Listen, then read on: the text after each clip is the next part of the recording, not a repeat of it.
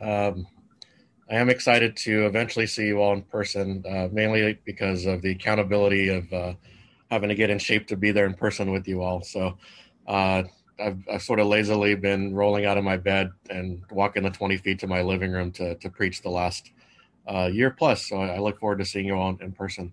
And one of the things I want to point out, there is a psychological term called nearception, and you can certainly Google it and read more about it. But one of the interesting things that happens is when we're in person, it's akin to I'll describe how it looks like. So I see Rebecca, Rebecca sees me, she knows how I feel, I know how she feels, and so by us being in person, we're able to feel safe around each other through a near reception. And so I see brother Jimmy, even though we've been emailing for the last 10 months, but when we see each other and shake each other's hands or give each other the elbow dap in person, that the near reception is such where we feel comfortable and safe and feel like family again. And so, one of the tragic things that's happened during the Zoom period is that, you know, I get to see all of your cool backgrounds, but for some of us who are struggling with loneliness and possible depression or anxiety, like it's hard to reach out to, uh, to the box,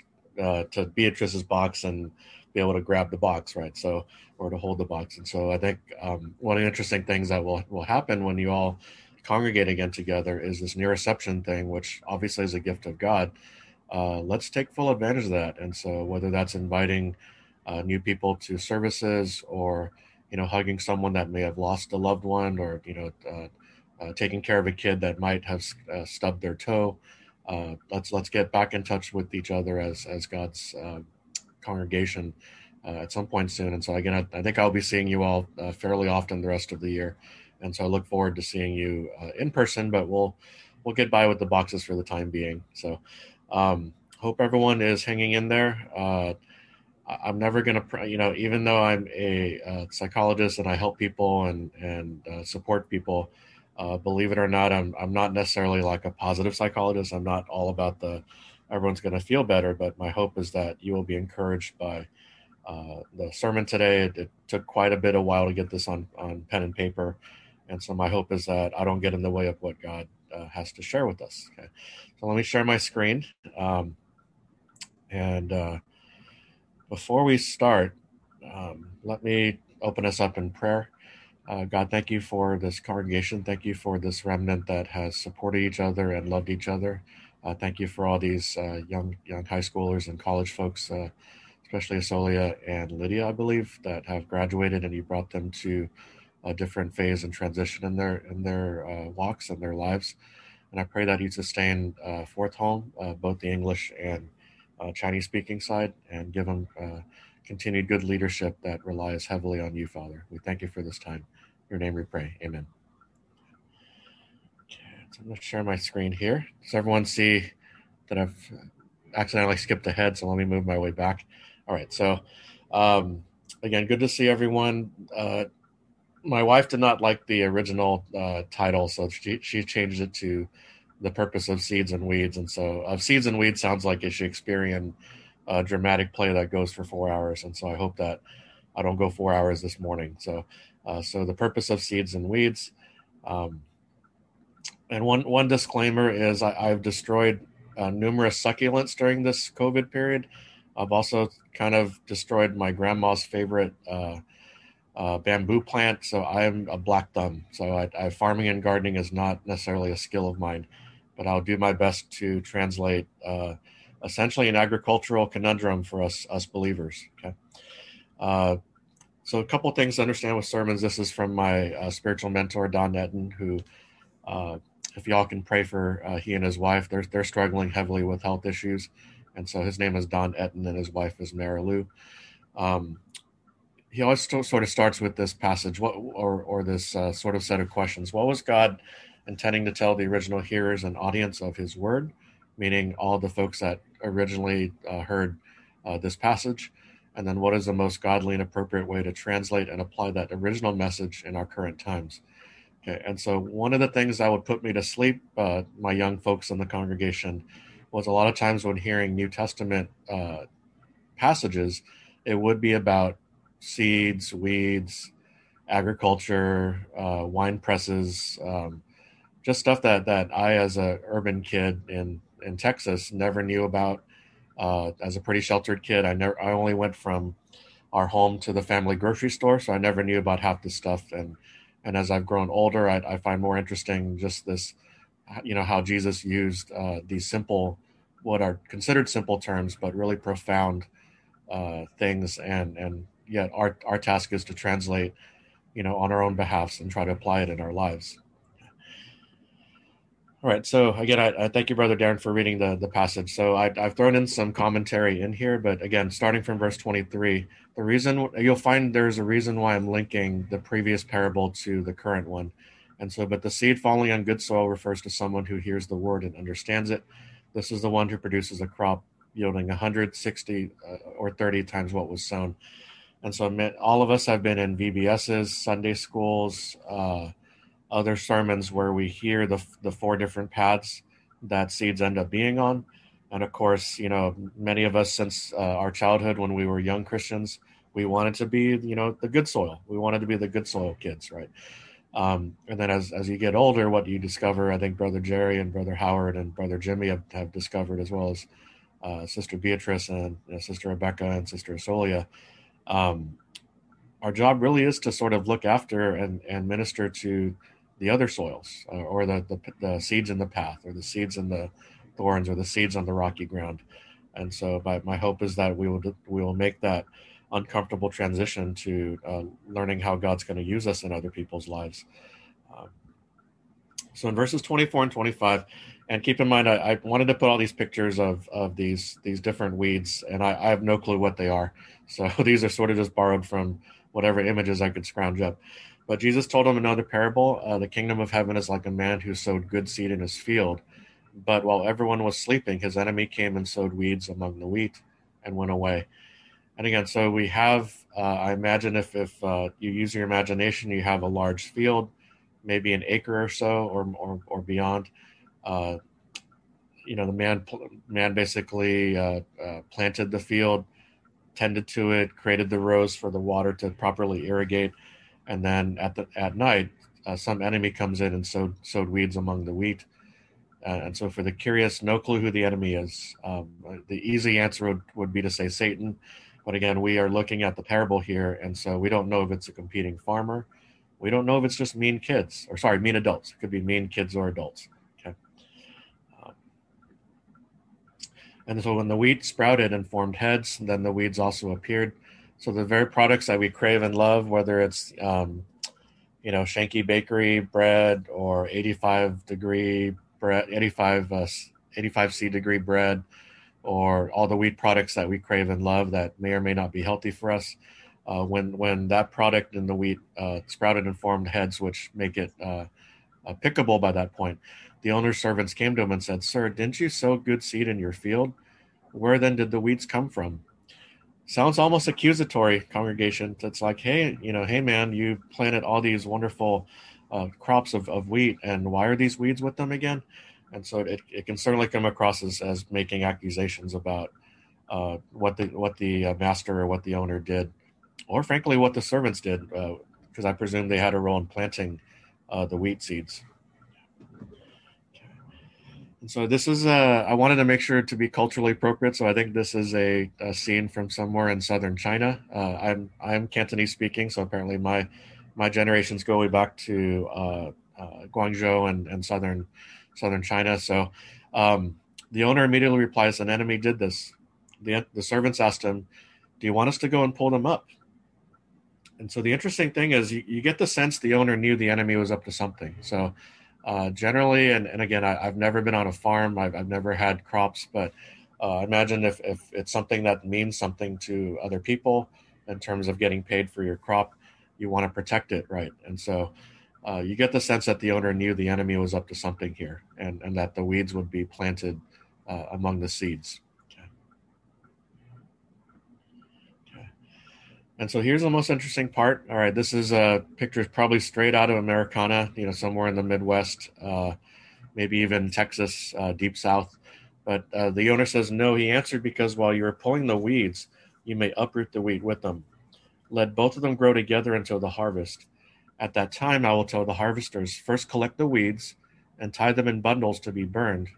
Then gather the wheat and bring it into my barn. So these are sort of Captain Obvious statements, but for my brothers and sisters here, the idea is that now that the weeds have grown up with the wheat, you have them essentially together or around each other. Okay, and so there's an old term: don't throw out the baby with the bathwater. That might be familiar to some of us older folks. But in essence, we don't get the right to, as the servants, to pick everything up and to uproot everything and chuck everything away, because then the owner won't have anything to harvest for the season. And guess what? If you have nothing to harvest, you are instantly homeless in most farms and agricultural regions. Okay. So the weeds and the seeds have to stay together, or the weeds and the good stuff have to stay together. And so these parables that Jesus spoke in, just a reminder that these are a simple story used to illustrate a moral or spiritual lesson.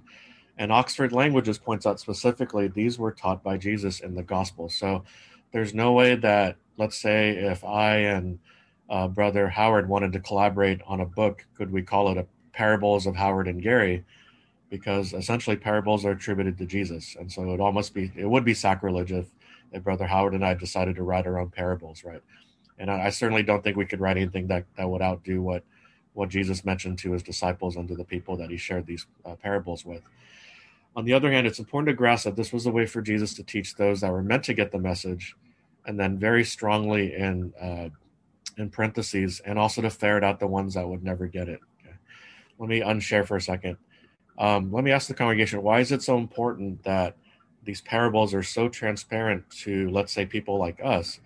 Like, yes, the weeds and the seeds have to stay together, or the good stuff and the bad stuff has to be around each other.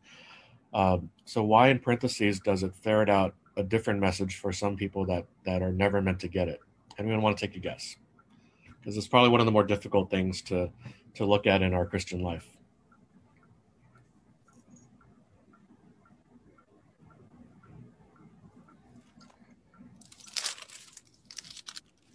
Anyone want to take a shot?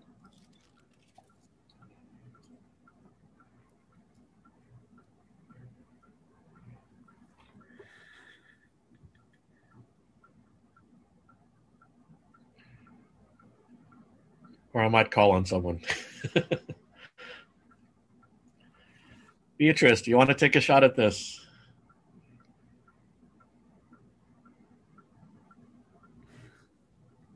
So why do the parables for Beatrice make sense to some people, which ideally would be us believers, and then it makes no sense whatsoever to other folks that might be reading it and just dismissing it or poo-pooing it?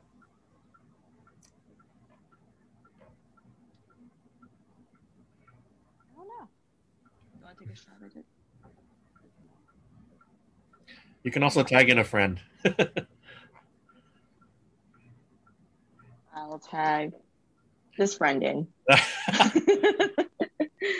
Well, it's like double brother Jimmy. Yeah. Double Jimmy vision. Yeah, sorry. I had to admit that I was paying attention on the Chinese side. So I have my two earphone, one on the stuck on the iPad, the other one on the MacBook. So sorry, Gary, I missed your question. I have to admit that. Yeah, I'm going to tag in Sister Rebecca then.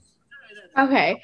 Well, I was thinking because parables often come with the connotation that it's just a story, especially like it's a story for children. It's like the end of the day, it's just a story. But like the stories in the Bible, I think it means more to some people than to other people, because for those that it means a lot to, we understand the context in which these stories are told. And we understand that while they are stories in the Bible, they're also things that actually happened. And we take them for the truth of the matter asserted.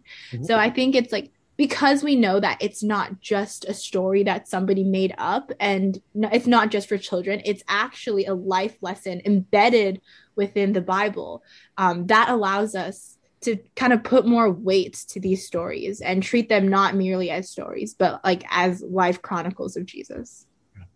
I like the last 4 words, the life chronicles of Jesus. So the one thing to point out, and I love what Rebecca shared, and I understand, Jimmy, sorry to put you on the spot, but in essence, I will share this one Aesop's fable, one of my favorite ones for all time, and I'm pretty sure it's an Aesop's fable, but it's a story of the raccoon that got its paw stuck in a tree to grab a piece of gold, And so basically, when it tried to extract its fist or extract its uh, little toesies or footsies, it could not bring the piece of gold outside of the tree trunk, right?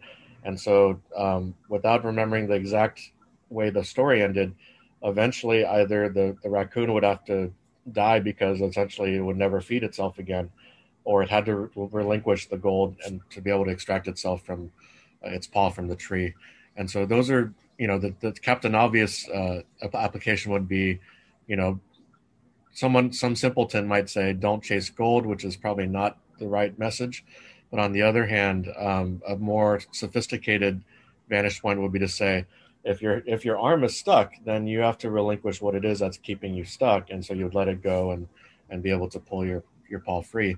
In this case, when we go back to thank you, Sister Rebecca, again, and so we go back to the parables. These are truths given to us by our Savior Jesus, and so you bet for sure we're supposed to get it for all of us. And so if we don't get it, certainly, I want to encourage you guys to ask, Sister Asolia or Brother Howard, or ask your church leadership, like, what does this mean, the parable of the sower? Am I the rocky person? Am I the thorn person, right? Ideally, we would understand we'd want to be the good soil, right? Or we'd want to be connected to the good soil. In this case, one of the more interesting answers would be, using current technology, would be to say, well, we just need to create a better machine that would rip away the weeds and to maintain the integrity of the crop, right? And I'm sure those things exist. Again, I'm probably the least knowledgeable about this stuff, but I'm sure the technology exists to extract the weeds and to keep the whether it's like through hydroponics or something like that. But that's really not the point of the parable, right? And like Sister Rebecca mentioned, these are the life chronicles of Jesus, and so he wants us to understand the weeds need to stick around, right? And so for the homeowners in the congregation, what is the very first thing you're doing in your backyards every weekend? You're pulling up weeds. You are removing the stuff off the sidewalk. You are trimming the green out of your walkways, right? And so Jesus is essentially saying here, I think in application, no, the weeds stay, as awkward as that sounds for your house, but for the kingdom, they stay, right? And we'll get to why that's such an important distinction there in a second. So what are the purposes of weeds? I had to ask my wife, Emily, why are weeds here? Because I don't, I don't care to, when it's time for us to buy our house at some point, I probably won't be doing much of the gardening, to be fair, but to survive, to compete for belonging, to generally make life tough for the crop that the farmer wants to succeed, or the native fauna, and then like Emily mentioned, take over and dominate the nutrients, and to occupy space and resources. So we have this. I don't even know what this is. Is this a dandelion? This is not a dandelion, but this is a weed that's just growing. Oh, it is a dandelion. So this is a dandelion a set of dandelions that's growing in grassy area, and so you can bet this guy's probably taking over the immediate area. So just to review, parable of the sower, we knew that there were 4 outcomes of the seed planting. They grew on the path, therefore they died. They grew on the rocky ground and eventually withered away, or got stuck in the thorns, which could be attributed to weeds, and eventually taken over, and then the good soil.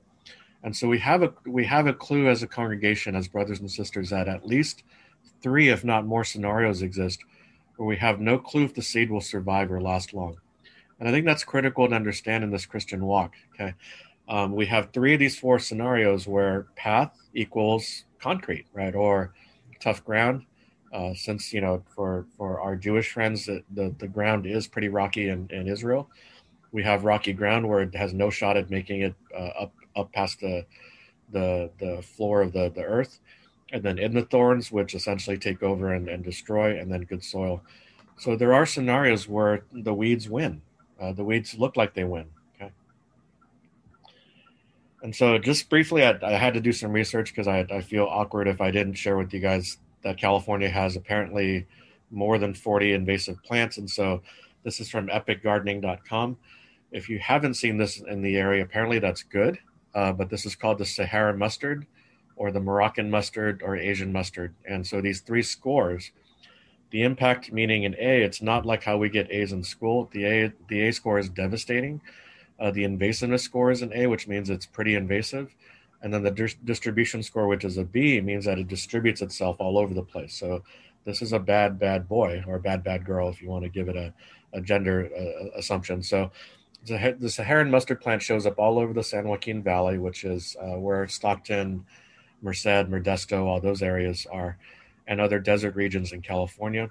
As its name implies, it originates from northern Africa and the Middle East, but made its way to the Americas across thousands of miles and quickly invaded many native regions of California. Like the giant reed, it contributes to fires as high biomass, meaning that when there are fires, these guys burn up, and they burn up hot and quickly.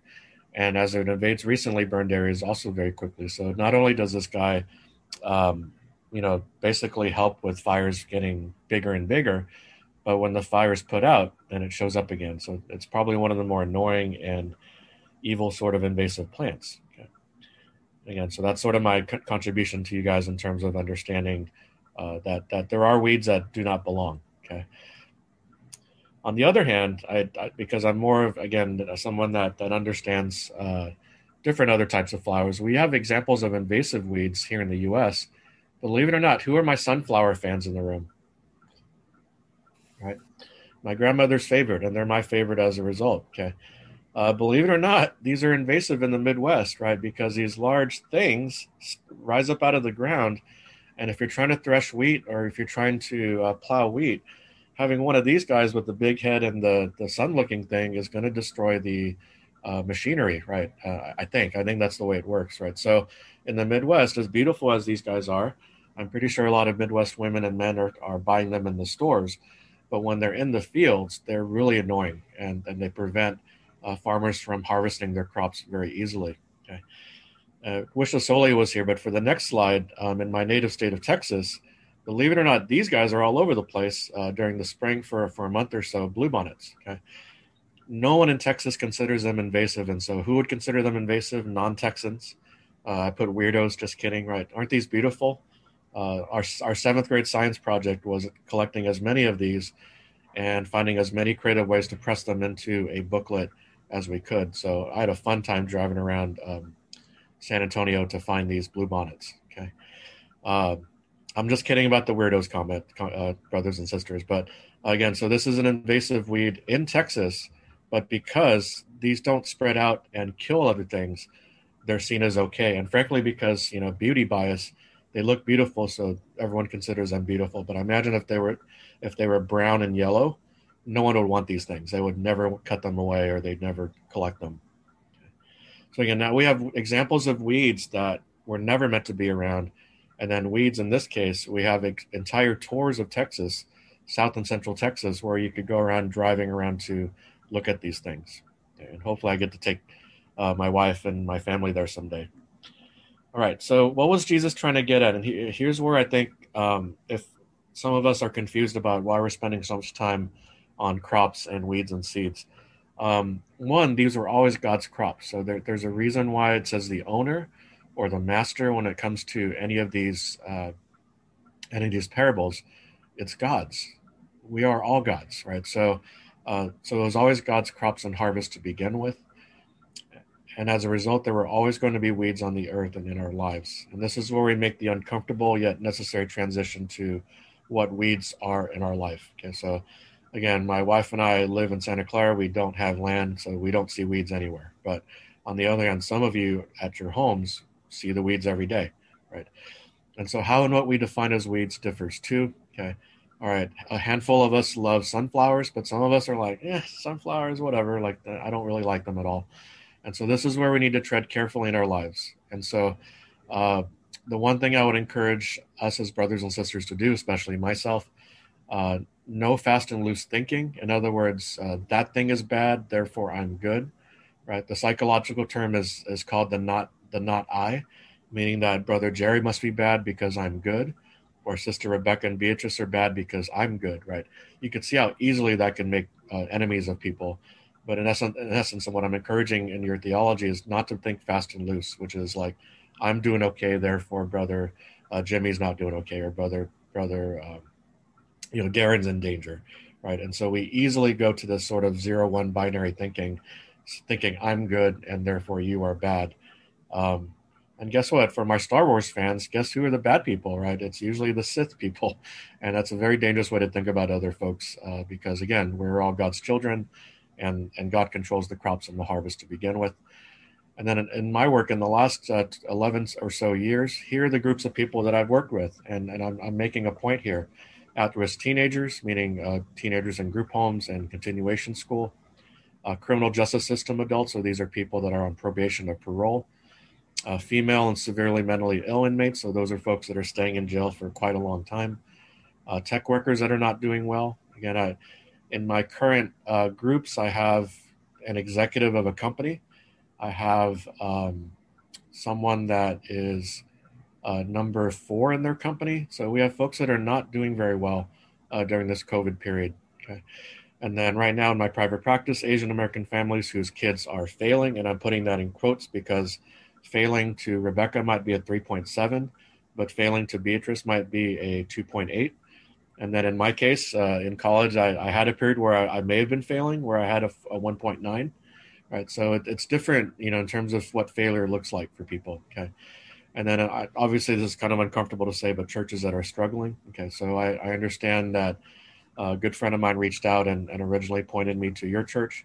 I also work with a church in Livermore where the pastor has left for many, many years until recently. So I have to be careful. I'm just saying this as your brother in Christ. I have to be careful about what I consider to be weeds, because again, it's easy to say any of these groups, teenagers that aren't making it, we can dismiss them right easily, especially criminal justice people. We've certainly dismissed them out of society easily. Female inmates, right? The example I might have given it a while back was that our female inmates, they get 1 hour of out time a day, and then the male inmates get 8 hours of out time to play volleyball and play basketball. And to me, that's horrendous, right?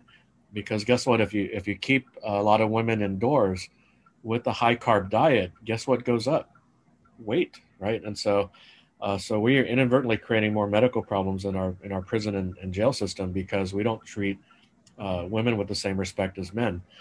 And then these are sort of self-explanatory. Tech workers that are not doing well, Asian American families where I work with someone where they've not turned in their homework in the last 12 months, right? Just because they fear a lot of things, right? Fear judgment, fear sadness, fear failing. And so we need to be careful. We can't play fast and loose with our thinking as brothers and sisters of who are the weeds in our lives. Okay. And I hope I made that point very clear, just using my own example. Okay. On the other hand, for us believers, ideally, this is where I think this makes sense for us, all of us on the call. For us believers, this simplifies our life purpose to grow and to bear fruit. Okay. So God, what do you want me to do today? Okay, we're going to, for my wife and myself, we're going to speak to Fourth Home. Then we're going to go babysit all these really wrangling kids and try to chase them down around a backyard. And then I got to do some work tonight. But in other words, it simplifies things. If I don't have to worry about Brother Jimmy's walk, or if I don't have to worry about Brother Jerry's devotional life, right, that I can just simply grow and bear fruit because I stay connected to God. And we find that in John 15, if you're looking for a reference. God does take care of the weeds at the end, and that is sort of for our more judgmental aspect to ourselves. Yes, the bad guys do lose at the end, but it's only because God determined so, right? And that's the hardest part for people to get, is that if you ever watch televangelists, they will presume that they are on God's side and they are judging, the bad people. And what I'm saying is we need to take a far more humbler route as Christians and just focus on growing and bearing fruit. And so we see that in verse 30. At that time, I will tell the harvesters, first collect the weeds, tie them in bundles to be burned, then gather the wheat and bring it into my barn. And the connotation here, which I think Sister Rebecca hinted at, we get to be gathered as God's harvest, and then we get to go home. Right? We get to go home to heaven. And I know I look forward to that day, but there's still a lot of work to be done while on this planet. And then most importantly, this prevents us and shields us from unnecessary struggles and time with pulling, killing, or limiting weeds.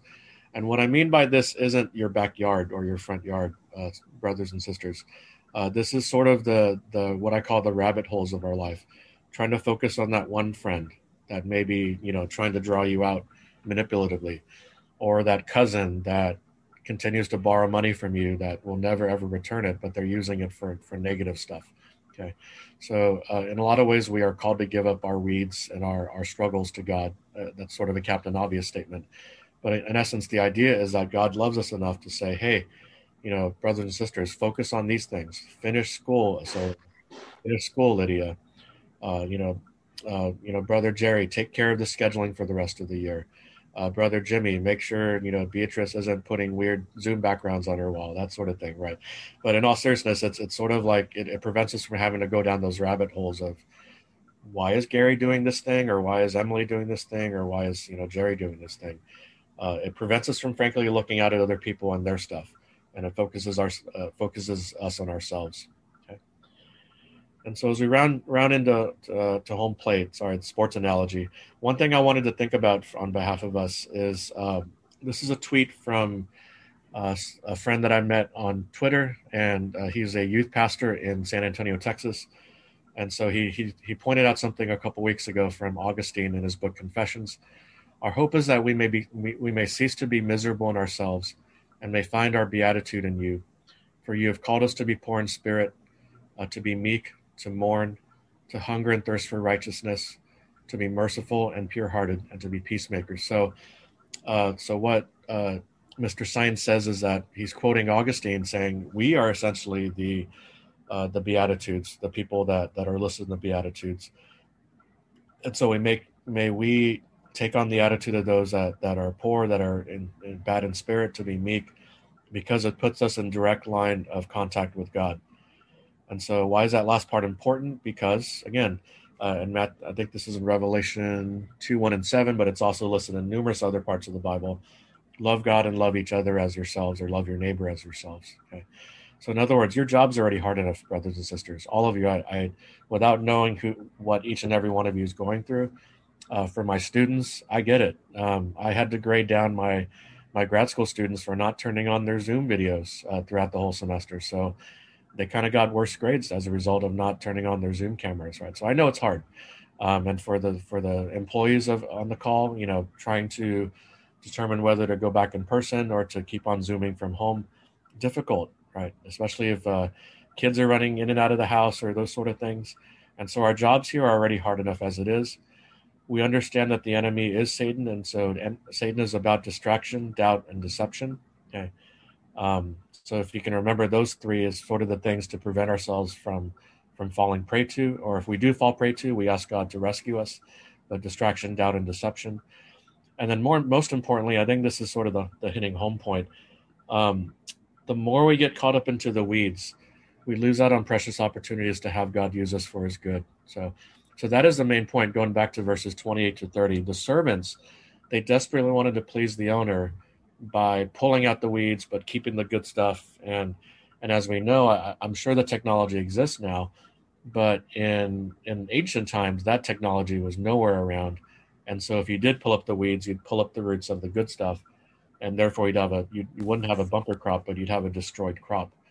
And so if we understand that we are God's crop, it'll make us think carefully about who we keep in our lives, but also who we invest time in our lives with. And so my hope is that, as a simpleton answer, very simple answer would be, let's make sure we don't lose out on opportunities to have God use us for his good.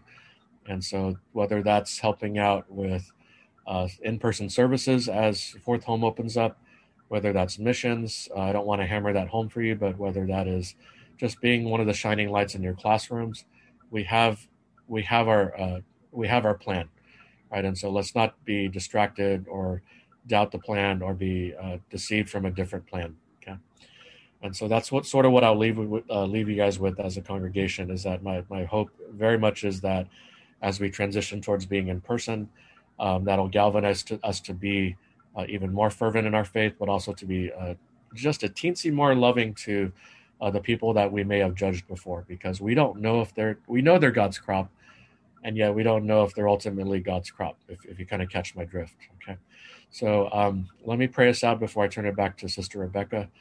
God, thank you for this congregation. I'm grateful for the privilege to speak to them so regularly. I hope that some of the stuff hits home. particularly for me, as one of your most judgmental servants, Father. And so I pray, Father, that you would help me internalize the message here and to be more loving to those around me and to be more genuine with those that I interact with, as well as for the brothers and sisters here. So we thank you for this time. In your name we pray. Amen. Praise the Lord.